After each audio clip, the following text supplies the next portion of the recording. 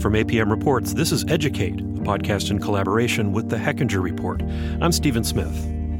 Over the past decade, government spending on colleges and universities in the United States has plummeted. This is a $9 billion a year difference when adjusted for inflation between what states were paying for public higher education 10 years ago and what they're paying now. John Marcus is a higher education editor at the Hechinger Report. That's not a small drop. That's a significant drop. But it appears that most people in the country don't know that. This past fall, we teamed up with the APM Research Lab to survey Americans about funding for higher education. We wanted to know how much people understood about the way higher education gets paid for and whether people thought college was worth the high expense. One of the most surprising things we discovered is that the majority of respondents didn't know that government funding for higher education had decreased so dramatically. This is a fascinating phenomenon. John Marcus has done a lot of reporting on higher education budgets, and he says when tuition goes up, most people blame the school. They tend not to blame the governor or the legislature. And that's come home to roost in these survey findings because people aren't aware that what's been going on and helping drive tuition up is the cuts in state funding.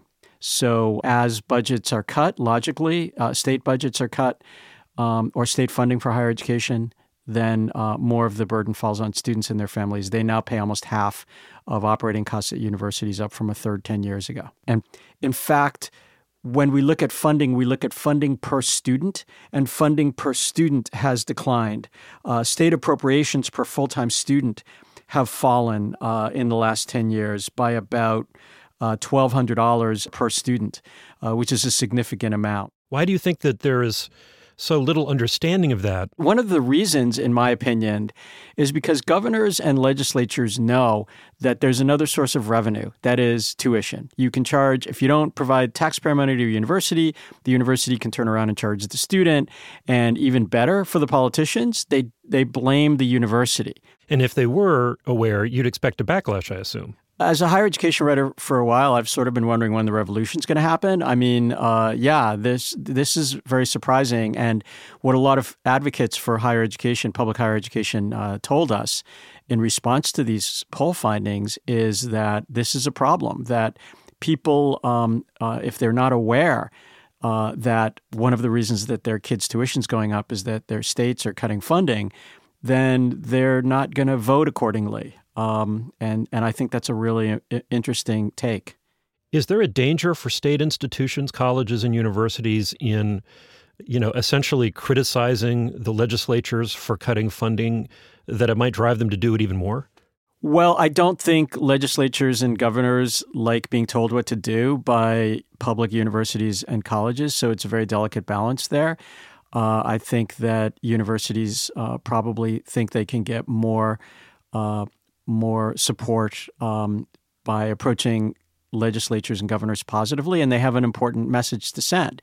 Because one of the other things that's happening here is that at the same time that these governors and legislatures are cutting funding for higher education, they're complaining that there aren't enough skilled workers to fuel the knowledge economy in many states. There are a lot of states where unemployment is so low that employers can't find workers. And one reason for that is that we're not producing enough graduates. One of the reasons we're not producing enough graduates is because there are several reasons, but one is certainly that tuition's going up. And tuition's going up because the states aren't putting money into public higher education. John says that 8 states have made especially large cuts to higher education since the Great Recession more than 10 years ago. Alabama, Arizona, Illinois, Louisiana, New Mexico, Oklahoma, Pennsylvania, and South Carolina, they have all cut higher education by 30% or more. 30% or more. But a few states are actually spending more.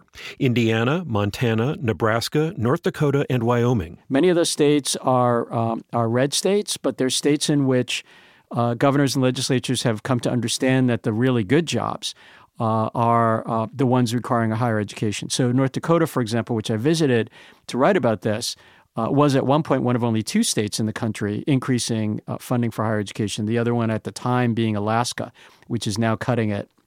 Both states, of course, at the time had oil revenue to do this with, but out of 50 states, only 2 in the midst of the recession were increasing higher education funding, and that's because North Dakota found that it was importing engineers and other degree holders to get the really good jobs in the oil industry, that is, as engineers. There were plenty of truck driver jobs going for $60,000 for which you did not need a 4-year university degree. But they were realizing that they were importing a lot of people from other states with university degrees, so they began to expand engineering programs at public universities in North Dakota. So there are some places where this connection is understood, and that has translated into more support.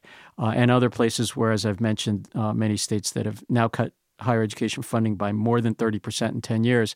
And, they too are having trouble finding skilled employees. The survey also talked to people about what they think about the value of higher education. And you talked to several people who had responded to that survey directly. What did they have to say? So a lot of Democrats feel very strongly that this is something that government at all levels should support. And Republicans did feel that there was, who we spoke to, this is anecdotal, Republicans who we spoke to said, yes, there is a place for public funding of higher education, but not entirely. That if students don't work, at least in part, toward their educations, maybe work part-time, assume some debt, then some people feel that they're not really, learning anything about the world and life and what happens after college, that they should be at least in part accountable for underwriting their own educations. It's hard to imagine that our government at any level would actually cut funding for something as important as education. Tyler Duffield was an interesting person to talk to. I live in Buncombe County, North Carolina, right outside of Asheville. I'm 21, and I attend my local community college pursuing a degree in environmental engineering. He had been surveyed, and he himself is not struggling to pay for college. But he looks around him and he sees a lot of students who are older than traditional age, older than him, in their mid to late 20s or early 30s, which is typical in higher education these days. Students are older than they used to be. And he sees a lot of them working full-time and trying to balance college and still going into debt. And for him, it's unthinkable that states wouldn't support public higher education for people like that. Certainly, post-secondary education isn't necessarily for everyone, but there unquestionably should be more access to it. I mean, when you consider the issue of the student debt crisis, which is in its trillions now, it's a very important issue. And my personal take is free college for everybody. Free college is already showing up as a contentious issue in the next presidential campaign. And our survey showed that most people in Tyler's age bracket like the idea. U.S. adults support free tuition for public universities. Kassira Absar analyzed the survey results at the APM Research Lab. And to be very clear, this isn't just sort of free tuition for anyone. It's for qualified attendees, so people who have applied and make it through the process. And so we see just under 3/4 of U.S. adults saying we support this idea, and just a full quarter of adults saying they oppose it. Additionally, when you break the data down by political party, you see a huge divide, with 90% of Democrats saying that they do support free tuition, as opposed to 47% of Republicans and 70% of independents. Kassira says young people like Tyler are the strongest supporters of free tuition. So you see 80% of young adults, so those 18 to 34, supporting free tuition, as opposed to just 57% of those 65 plus. I'm sure if you ask people the more specific question of, do they think that they're paying enough in taxes to be entitled to something like the ability for their kids to go to college if they want to, I'm sure that they'll answer certainly. This is Tyler Duffield again. As a way to look at this at the macro level is we're all worth it. Investing in ourselves and investing in our future is and always will be worth it. When the government starts cutting funding to higher education and the public at large doesn't see it, what's at stake?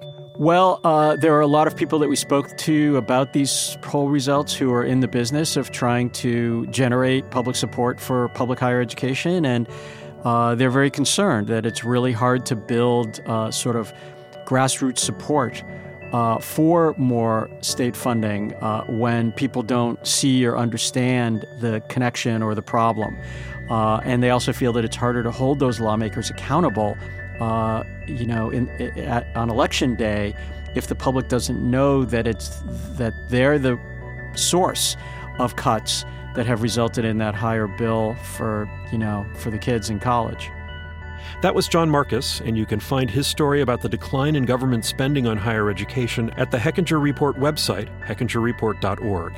And you can find a link to the APM Research Lab's survey on what Americans think about the value of college and about access to college at apmresearchlab.org. Send us your thoughts about this episode and tell us why you listen. We're on Facebook and on Twitter. Our handle is @EducatePodcast. That's one word. You can also send an email to contact@apmreports.org or write up a review on Apple Podcasts. This is the last of 2 episodes of the Educate podcast for the next few months.